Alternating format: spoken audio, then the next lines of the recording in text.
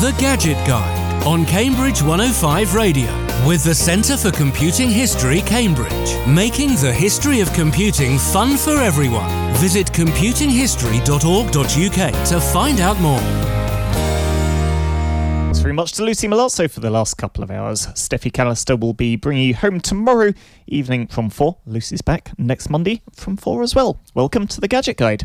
Yeah, welcome to Gadget Guide show number 258 with the latest tech news, and then we'll look at some of the news from the 2023 IFA Berlin Consumer Tech Show. But first, it's time to take a look at this week's technology news. And, well, we'll start off in Apple land because the iPhone 15 has shipped, and, yes, it's finally here, an iPhone with USB-C charging. So this means that if you have an iPhone and your friend has an Android, yes, you can still be friends, you can use the same charging cable. It's amazing. Yeah. Yep, definitely a California dream, that one. And it does mean that hopefully charging will become less hectic across the world for people. You'll find that there will be USB-C charging sockets in places that are just convenient. I think it's going to go through that temporary phase of being very inconvenient if you're an all Apple household. Yeah. And one of you upgrades first, then you're now on a different charging system to the rest of the house. So don't worry, you can get USB-C to Lightning cables or USB-A to Lightning cables. It doesn't change the charger that you need. The bit that plugs into the wall socket is still exactly the same. It's just the cable that goes between that and the phone. Most of the newer iPhone chargers anyway are USB-C connectivity. At the charger end, yeah. At the charger end, because I think they saw that coming. And the new iPads and MacBooks are all USB-C for power already. So, yeah, it was only a matter of time before the flagship iPhones became USB-C. Now, the difference is across the iPhone 15 range, USB is not equal in all 4 of the phones in the series, which is a little bit naughty. They have decided to do USB-C 2 in the lower end phones in the range, and only USB 3 in the top end models. Now, I've seen a lot of people get very upset about this, and I'm sort of going, when was the last time you actually did data transfer over the USB connector? Like, for the majority of people, I will accept there are some people who do, and it's part of their daily workflow. But I reckon certainly 95% and maybe even 99% of mobile phone users only use the USB socket to charge. That's phones. all they do. I think that you might find that in the high end, certainly the iPhone Pro and Pro Max, that more creators of content are going to appreciate the high-speed USB-C 3 data transfer. Because if you're shooting 4 or 8K video, not sure they do 8K yet, but certainly 4K is very much a thing that you can create proper cinematography-grade video on an iPhone. And the cameras are designed to actually shoot that quality. Getting that volume of data off the phone over something that can do 10 gigabit connectivity is certainly going to be appreciated by a lot of people. And I mean, I think those people are, they're firmly at the high end of the market. This is not everyday users. No. And the Pro Max does come with a 1 terabyte option as well for those creators who are really pumping out the content, be it photos or video. So it's an interesting one, but yes, USB-C across the range. The speed of USB-C 2 is still pretty good at 480 megabits a second, faster than most people's broadband for upstream, uploading your photos to the internet. Yeah, and faster than most people's Wi-Fi as well. Even transferring between devices on the network. But like I say, I suspect for most people, they will upload their photos to iCloud or something like that and download them onto whatever other devices they want it on. So I think it's slightly unfair criticism to say, the cheap model doesn't have USB 3. Do you need it? Do you need the extra complexity? Or can you use, and remember, it's not just complexity and cost, it's also space and power. Do you need to put all of that in a budget end phone, or actually can you use the volume for a little bit more battery? I don't often hear budget and prefer the iPhone in battery. the same sentence. Well, But anyway. relatively speaking. Anyway, other new things that are appearing in the iPhone 15, which, by the way, if you order it today, it might only reach you sort of November timeframe. It depends on where you are sourcing from. There is a shortage already because demand has been high. Of course. If you got your order in as a pre-order a week ago, you're probably a couple of weeks out from getting your nice new shiny device. But anyway, new camera optics. So they have now put in a better optical zoom. The competitive Samsung camp has had 10 times optical zooms in their top-end Galaxy phones for a while. Apple's had 3 times zoom and have now got a 5 times optical zoom in the iPhone 15 Pro Max. So, yeah, a lot better for close-ups or, those distant shots where you want a picture of an animal on safari that's trying to be half a mile away. Interesting. Another neat thing they've added, where a lot of other manufacturers are taking away physical buttons, there is now the action buttons. This is only in the Pro models. It's not in the base model, and it basically sits where the mute switch would have been. Interestingly, I've just got a Google Pixel phone, and I do miss coming from a OnePlus that had a physical mute ring or vibrate switch. I do miss not having that physical switch. But the iPhone Pro, 15 Pro, has the action button. You can basically choose what you want that to be. So if you want a mute button, you can have a mute button. On the other hand, if you want something that turns your torch on or takes a photo, you can customize it to do all of those. Whatever it is you want to be able to do with one hand, maybe without unlocking a phone. Whether you're going to be able to do some smarter things like a set context for that is going to be interesting or a double to see. tap or something like that. Or at night I want that to be the torch button. During the day I want it to be the camera button. Those sort of rules would be nice to see.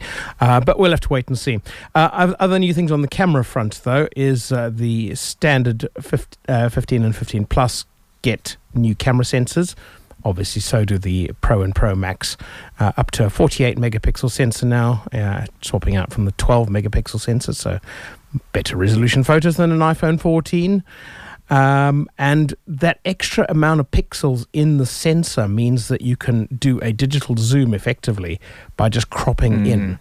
And they've souped up the photo gallery application so that when you zoom in on your photo that you've taken, it will give you a crop button straight away, assuming that maybe that's what you want to crop to, so improving your workflow there.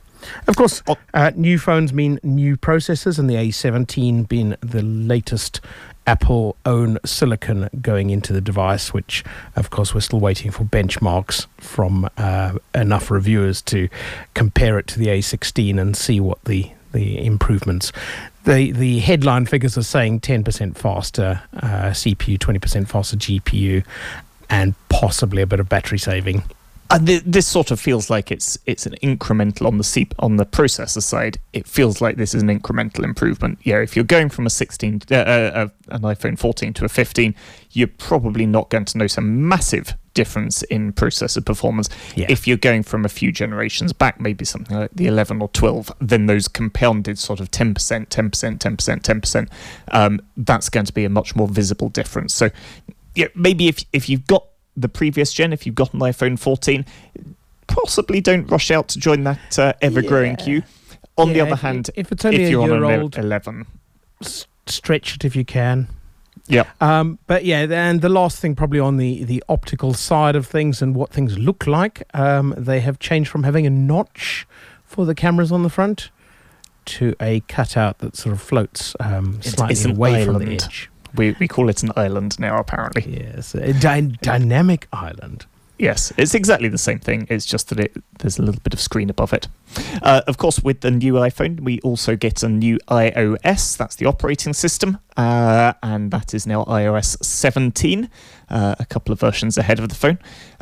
So that's starting to roll out now. I'm just trying to look at how far back they go. iPhone 11 and newer, the iPhone SE, the second gen one of those, the iPhone 12 mini, and some of the other sort of slightly non-ordered models, so the iPhone XR, XS, and XS Max. If you've got those or anything newer, then you're going to be able to get iOS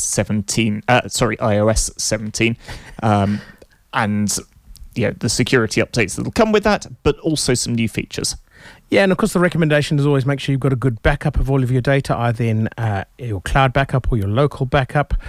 Make sure that all your photos are backed up through whatever photo storage you prefer, be that Dropbox, Amazon Prime, because Amazon Prime give you free photo storage if you've got that, or just iCloud, and then do the update. You don't want to lose anything that's stored on your phone, obviously. Some of the new things that people might enjoy on iOS 17, live voicemail. So you'll see a transcription in real time as someone's leaving voicemail. Nice. Yeah. Nice. Which could be quite cool.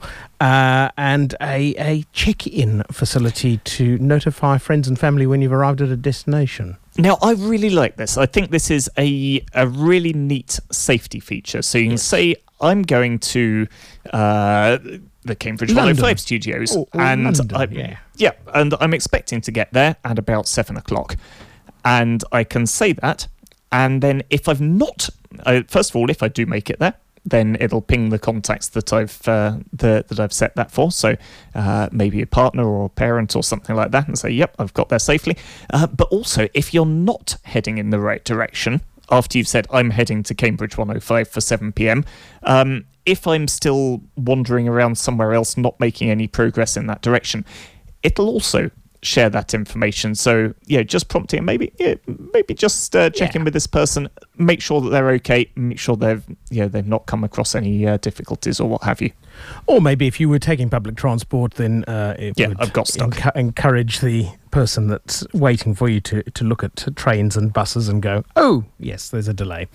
A few other things that are interesting from the Apple camp that are new with the new phones is the AirPods Pro 2, which have got adaptive audio.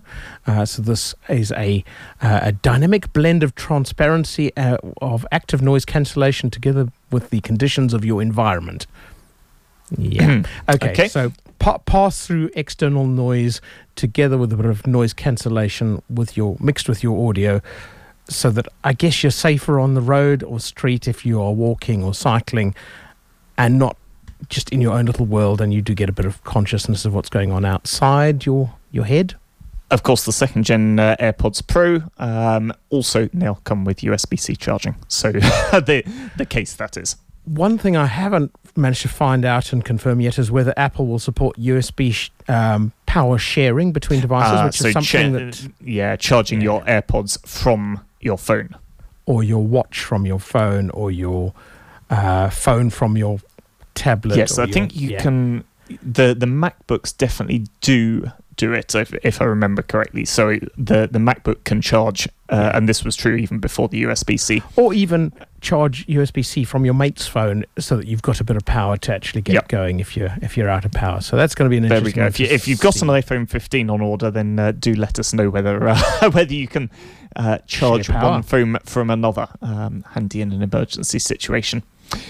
Standby is another new feature coming in in iOS 17, and basically it's designed to be glanceable information. So that's stuff that if your phone's maybe sitting on the bedside table, it's on charge, some limited information will just stay on the phone screen even when you've not got it sort of properly turned on. Maybe some notifications or what the weather's going to be, or that sort of thing. This does feel a little bit like catching up with Android. Yes, this is their version of the always-on displays, made possible really by OLED screens. But it looks like Apple are only enabling this at this stage, at least, while the device is on charge. So nice for maybe when you've gone to bed or got it charging on your work desk, but not going to be something that's sort of sitting there always on down the pub or something like that. See how that develops. Yes. Some other new features in 17, automatically clean up all of those text verification codes that you get by texting. Nice. So, just to hang on, do we get text messages that aren't those codes anymore? I think those are about the only ones I get now. The only other ones I get is various pizza companies going, it's an offer day. It's always an offer day. I'll have to get some of those. And then a better offline support for Apple Maps. which I think a lot of the Apple Maps fans are saying it's about time. Yes. Now, can we have the cycling directions, please? Yes, Cambridge is seriously lacking that Apple research. We know you're based in Cambridge. A little bit of a put a word in, please, on the Apple Maps team.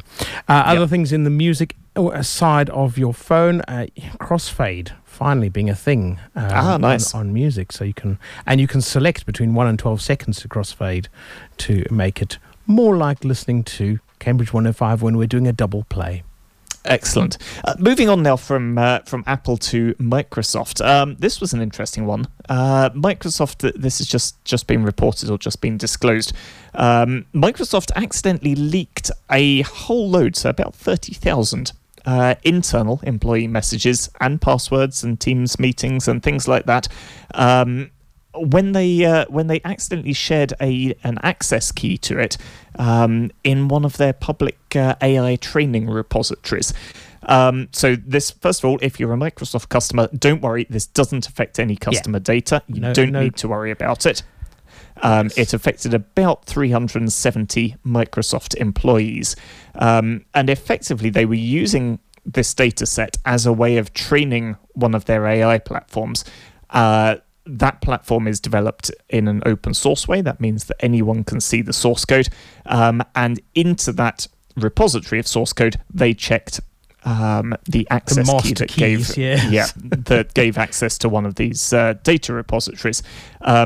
It was eventually spotted by an external security firm, Wiz, and they realized what was going on and notified Microsoft. They took that access key down a couple of days later. But it does look like the data may have been online for 2 years before it was spotted. Which is a little bit concerning for those saying involved. That, it might have been exposed since 2020, but it was 38 terabytes of data. I think you probably find just the sheer volume of that means it's unlikely to have all been taken at any time. Also, I think that size blob, you'd be able to see that size blob moving around if it was stolen. Hopefully so, but it's interesting that this sort of thing is still happening. And one of the very common themes we see in data breaches is companies leaving backups of their data or databases of their data available, not adequately secured on the internet in exactly this sort of way. And Microsoft normally pretty tight on security, so very interesting to see that happen. I guess this really is one of the risks of moving a very fast-moving area of technology at the moment. So, no doubt they've got some clean-up to be doing if they haven't already finished. I think the fact that this has actually been released as a press release means they've cleaned up. At least all of the worst of it is handled. Yes. Moving on to social media, and the platform formerly known as Twitter has another competitor. Which started out life called T2 Social. Think Twitter too. Started by ex-Twitter employees. They've decided on an actual name now, and they're going to call themselves Pebble. You can probably sense my level of enthusiasm about this. Yes, their reasoning for the name was a tiny stone can cause ripples across a whole pond, just like sharing your stories and insights can create waves in the community. Yep. It sounds a bit new age. Anyway. And I guess that they have at least... They've got something, and I say this not being particularly keen on it, but I can imagine there will be people who are. They do at least, to their credit, have something that makes them different, which is that they embed generative AI. So this is the sort of thing where you can say, give me a photo of a pebble taken as if it's at the camera's at the shoreline.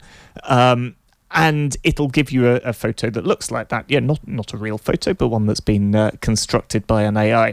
And it builds that into the composition process. So the idea is that as you're deciding what would be the equivalent of tweet for a pebble through your pebble, then it gives you inspiration. Drop your pebble. Yeah, skim the pebble.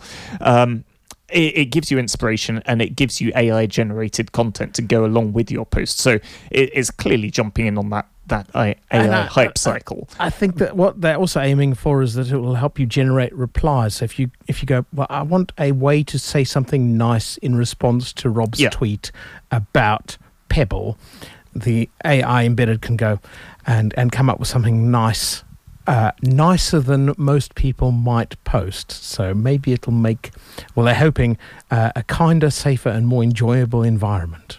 Yeah, like I say, I'll give them credit for at least doing something different. It's not just, if you look at the likes of Blue Sky in particular, come on, it's just Twitter. It's just Twitter with a different name. It is very much just Twitter. And I, given that all of these social media networks live or die by their communities of people, if you have too many of them, then none of them gain traction, or very few of them do. At least Pebble are trying to stand out a little bit. I don't think it's something I'm going to be running to sign up for. But if generative AI is your thing, then maybe there's some cool stuff to look at there. Yeah, could be interesting. And moving on to our last bit of news, and the UK public service broadcasters are coming together to deliver a new streaming service, which will cover content from the BBC, ITV and Channel 4 and Channel 5 into one single app for smart TVs, smart set-top boxes, and probably delivered on your favourite PC, tablet, smartphone and other mobile device. It's going to be now called this is primarily for the TV side of the platform, isn't it? Because of course there was Radio Player, which we use here at Cambridge 105 Radio, and that was originally set up as the equivalent thing for radio. And then BBC certainly sort of went, actually, you know what, we're going to focus on BBC Sounds, and sort of wandered away from Radio Player. There's still a whole load of other great content, including this show, available on Radio Player. But several of the bigger broadcasters went and did their own thing. It's interesting they're now coming back together. I think there was just TV too side. much fragmentation, and I guess the challenge has been Smart TV comes out and the BBC have to update an iPlayer, Channel 4 have to update all 4, ITV have to update ITV Hub, Channel 5 have to update whatever they call theirs. I can't even remember what theirs is called. But also you're missing out on other channels that might be on Freeview and FreeSat, like Dave. They're just not on any of those streaming things. So this is an idea to bring everything that's on Freeview and probably FreeSat into an IP delivered broadband connected delivery model. So it'll be live streaming TV as well as some idea on catch up. Whether you'll be able to do things like say to it, record me like I would with a Freeview recording box, record me this episode, or just, make them available for me to watch as a binge or not, I don't know. Yeah, I think it'll be interesting to see how it develops, and like I say, whether the big broadcasters do stick with it. I guess my glimmer of hope here is that maybe this will mean that smart TVs that you buy today with this will actually still continue to have that smart functionality in 5-10 years' time. If there is one app that delivers all of this, maybe they're going to maintain that for longer than, certainly I don't have a smart TV, but my Blu-ray player has or had things like BBC iPlayer and YouTube. All of that has stopped working. The Blu-ray player, still absolutely fine. The hardware, perfect. But many of the smart features have stopped working. So hopefully, fortunately, devices from the likes of Google and Amazon and Roku can plug in as an HDMI stick and give you the smart functionality in a TV that has lost those updates. So you don't have to throw away a perfectly good panel. 30 to 40 quid can upgrade it to something that's modern and smart again. Yeah, interesting stuff. Well, that's what's happening in the world of public service broadcasting. Next up, we're going to be talking about the latest from IFA Berlin. Cambridge 105 Radio. Tuesday nights on Cambridge 105 Radio, Gary Blue plays blues the old-fashioned way, remembering the history of the music and its fascinating stories. Furry Lewis was born in 1893, and apparently he gained the nickname Furry because as a child he refused to get his hair cut. The Blue Show with Gary Blue, Tuesday at 11 p.m. on Cambridge 105 Radio. Listen live on Radio Player. You're an experienced childcare worker or someone who has a passion for working with young people. Progress or develop your career with Hertfordshire County Council Children's Services. Be part of a supportive team with great progression opportunities and competitive pay. It's about being the best we can be for children and young people.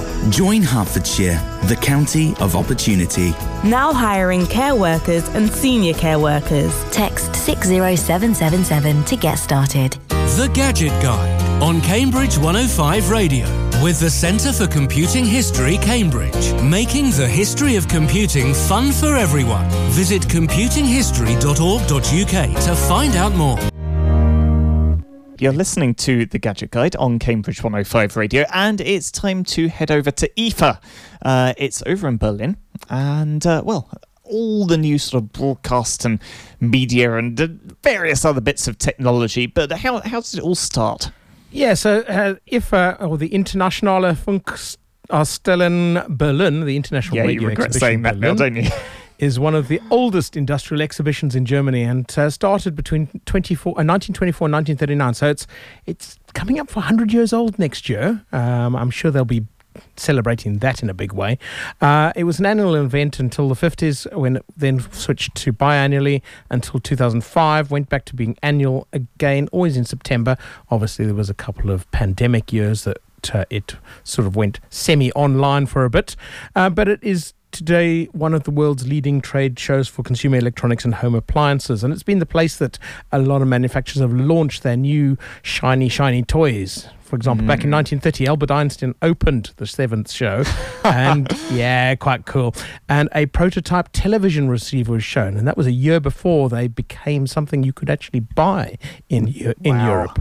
Yeah, radio, of course, very much the thing back in those days. 5 years later, 1935, AEG showed the first practical audio tape recorders. So this, of course, being open reel tape, but somewhere you could record those radio shows that you were listening to.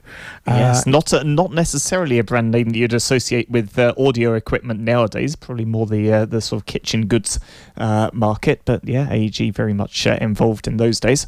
Yeah, in 1963, Philips showed off the first compact audio cassettes and the first cassette recorder.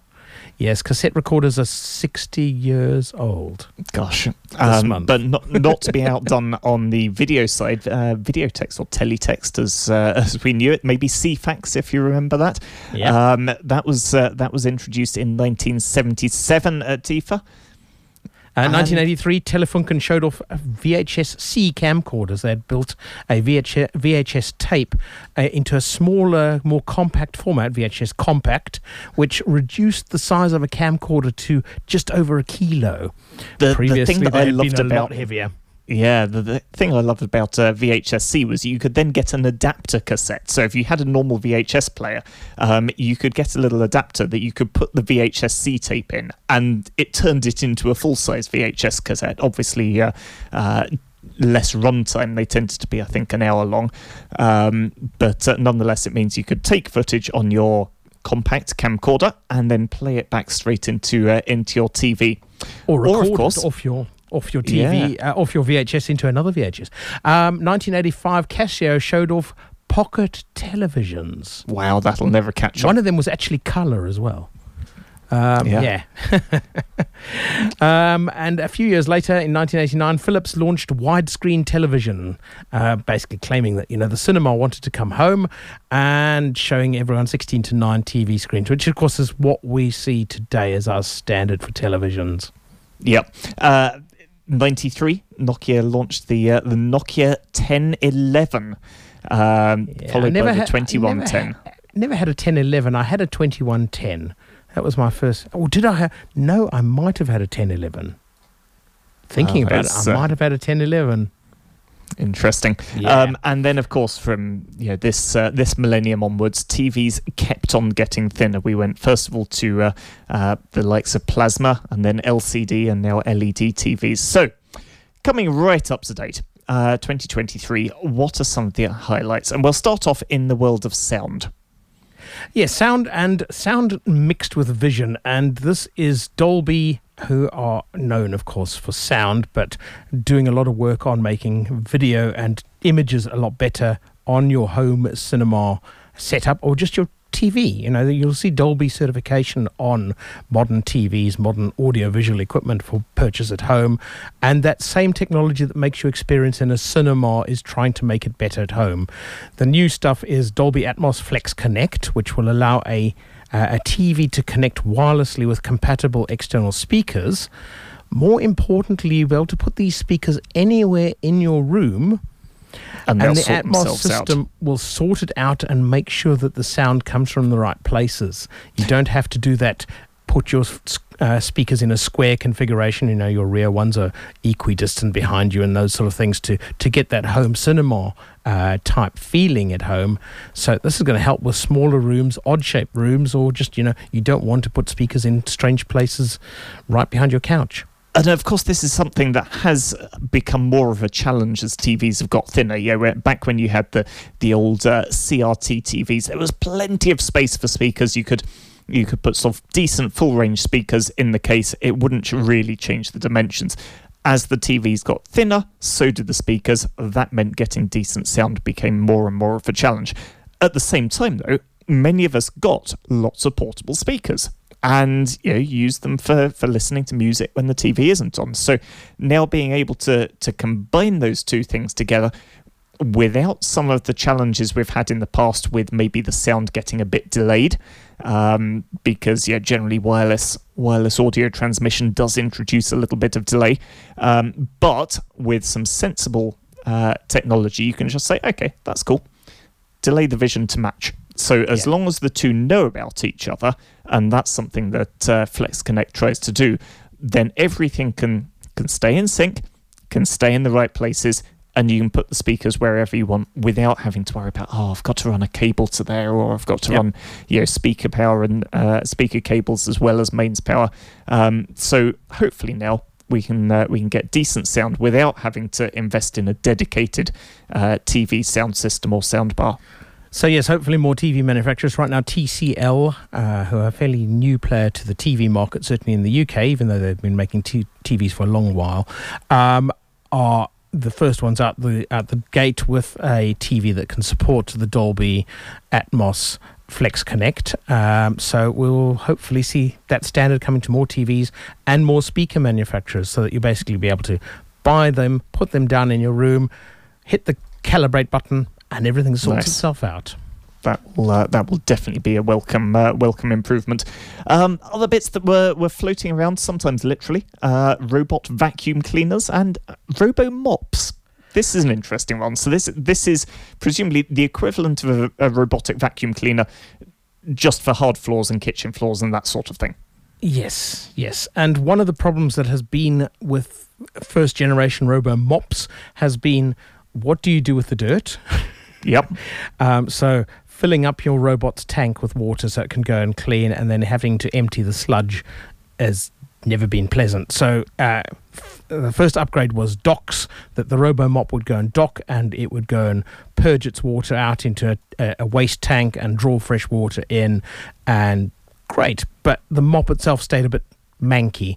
So then they came up with drying techniques and UV sterilization to make sure that anything on the mop is cleaned off and things don't smell. We've seen this year manufacturers coming up with ideas, and these are still concept ideas at the moment, of a tank that can basically be somewhere like in the kitchen where it's got access to a drain into water, and you plumb it in. So the thing can go and literally pour the water down the drain and take fresh water in. They're talking about interesting things that they can do with their robot as well, in that if they have a humidifier or a dehumidifier, two separate products, that it will be able to take water to and from those devices as well. Nice. So you, rather than having to plug everything into the mains water and mains drainage, actually your robot can go and sort of attend to your other home care devices. Yes. Yeah, interesting while stuff. It's doing its rounds. Interesting stuff. So yes, robots and robot vacuums certainly becoming a lot more common, and a lot of manufacturers getting in on that game. Speaking of gaming, Gaming was certainly focusing on portable devices. Quite a lot of manufacturers showing handheld gaming devices. That market becoming quite a hotbed of development, and screens getting bigger, but devices staying quite lightweight. And then, of course, a focus on everyone's favourite, virtual reality. And of course, this is sort of the opposite of the screens getting bigger. It's like, instead of building a huge, great monitor, you put some small monitors, but you put them right in front of somebody's eyes. And you can have a virtually large monitor, or even just an immersive world. This is the technology. It seems to have been a long time coming, and maybe it's finally getting there. Yeah, we've had VR now in its latest incarnation for a few years. I guess sort of 5 to 8 years, probably in the kind of the mainstream, and it's always been nearly there. And I wonder if we're finally getting to the point where actually, you know what, this is plausible. This is plausible that many people will go and buy this thing. Still quite expensive at the moment, but definitely getting there. One interesting thing a French company called Actronica showed off was an immersive haptic feedback vest. So haptic feedback is where it gives you feeling of sort of actual sensation, so vibration and movement and that sort of thing. Feel the impacts of virtual bullets and lasers against your body and the rumble of explosions and fireballs. They are currently in very early stages at the moment, but looking like they will be shipping something in at around 680 odd pounds. Interestingly, they're not first to market with this. A product that was a Kickstarter that actually commercialized called Woojer, Woojer, have got a vest available which synchronizes over Bluetooth and wired connections to give you the feeling of the sound in your VR, your movies and your gaming, and it's shipping in at £516 and is available to buy today. So, that technology is already out there. It's just getting more interesting and more developed. And of course, a little bit of a side advantage of things like haptic feedback is that it can make it more immersive without you having to turn the volume up lots. Because it's friendlier for the neighbours. And friendly for the neighbours and for your hearing as well, because it's very easy to sort of say, oh yeah, I really want the bass, I want the sensation, and just crank up the headphone volume, crank up the bass. Of course, that doesn't do your hearing a lot of good. So I think moving that sensation onto your body is probably good for everyone involved. After a quick break, we'll take a look at some of the award winners from IFA and other best of 2023 products. Cambridge 105 Radio, where you're listening to the Gadget Guide with Rob and Lawrence, and we're talking about the latest announcements at IFA Berlin, the broadcast and media show. So, what were some of the best announcements, best products? So there was a lot of stuff, and I think we might have to continue next time with a few more of the things. But obviously, there were award winners for various show categories. So each year there are always going to be, the best new mobile device, the best new computer, and so on. So running through some of the ones that were more notable. First of all, Honor Magic V2, the new folding phone from Honor, a lesser-known mobile phone brand in the UK. But they're showing off a phone that is only a millimetre thicker than Samsung's S23 Ultra, is lighter, but is still a folding phone, so you've got that double the screen capacity size. Yes, and folding phones do seem to be a sort of upcoming trend. I've always been sceptical of them in the past, not least because we've had historically a lot of reliability issues with them. Just not either flat out breaking very quickly or not keeping the screen quality for long. But maybe the technology does seem to be getting there now, so maybe they are going to become more mainstream. And certainly I think people appreciating the extra screen state. It means you effectively get a tablet and a phone in the size of a phone, rather than having to potentially carry two devices for consuming some more multimedia content. Yeah, and I think the put-off has been, up until this point, that it's been like sandwiching two phones together, so it's been chunky. Chunky and expensive. If they've got that thinness sorted, I think that's going to be an interesting one. Yeah, I'm just looking for the price on the Honor Magic V2 at the moment. I've not found that one yet. Interestingly, it is rated. They actually claim a number 400,000 folds. So what does that work out as? If you keep it for 3 years, by the way, then that is 40 folds per day. That seems reasonable. About £1,000, just under. Okay, so it is at the high end of things, but not way ahead of the competition. Yeah. So yes, starting at 9,000 yuan. As long as you don't take your phone out of your pocket more than every half an hour, then you're probably good for at least a 3-year life. Moving on to music, and the Urbanista Malibu solar Bluetooth speaker. This Very looks a little bit like an Amazon Echo Dot, but it's focusing on the music side of things, and particularly if it's something you might want to take out in the garden. And interestingly, it might have a solar panel on top, but it doesn't look like a solar panel. No, it doesn't. We're used to solar panels looking like a particular style of grid, where you're seeing the silicon matrix hiding underneath a lot of lines. Nope, it just looks like a nice grey panel that they've actually hidden the solar underneath. And they're saying that that's going to add up to 50% play time to the runtime. So 20 hours of playback in regular mode, 40 hours in low power mode, so lower volume level. And then if you have it out in the sun, you should be able to get about 50% more time out of a charge. If you could be a good little camping gadget if you want a bit of music on the move. And talking of camping gadgets, another one is the Jackery 300 Plus. So this is one of their portable power stations. We've talked about those in previous episodes of the Gadget Guide. This is one of the smaller offerings, isn't it? Yes, and this competes with the likes of the River 2 from EcoFlow. Bluetti have got a couple of small ones in their range as well, but this is designed as something that is really that small box that you're going to take with you, where you want, not an air fryer powering gadget. You want something that's going to charge up all your mobile devices, possibly light up your tent, and give you that little bit of power that you want for the creature comforts while away from the grid. Interesting. If you're looking for some headphones that aren't AirPods, then the Jabra Elite 10 is the latest in their lineup of premium earbuds.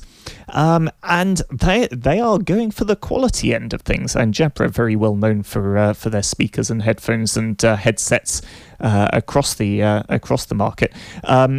Look sort of similar to AirPods, perhaps a little less refined, but a bit chunkier. And that is going to really improve, particularly the low frequency response. But they've also got Dolby 3D compatibility, which is interesting. Yes, and of course Jabra owned by GN Group, who make a lot of hearing aids. So that technology is something that they are very much familiar with. Yeah. They're talking about 27 hours of battery life as well, which is quite impressive in earbuds. So yeah, as I said, I think we'll have to revisit some of the best of IFA next time, including a couple of interesting things like a split unit portable air conditioners. Yes, just as the weather turns into the autumn, but it's okay. They can mostly heat as well as cool. That's all we've got time for on today's Gadget Guide. Les Ray will be up after the news at 7 p.m. with Strummers and Dreamers, Revelation Time at 9, and then Kip the Cat rounds out the evening here on Cambridge 105 Radio. The Gadget Guide on Cambridge 105 Radio with the Centre for Computing History, Cambridge. Making the history of computing fun for everyone. Visit computinghistory.org.uk to find out more.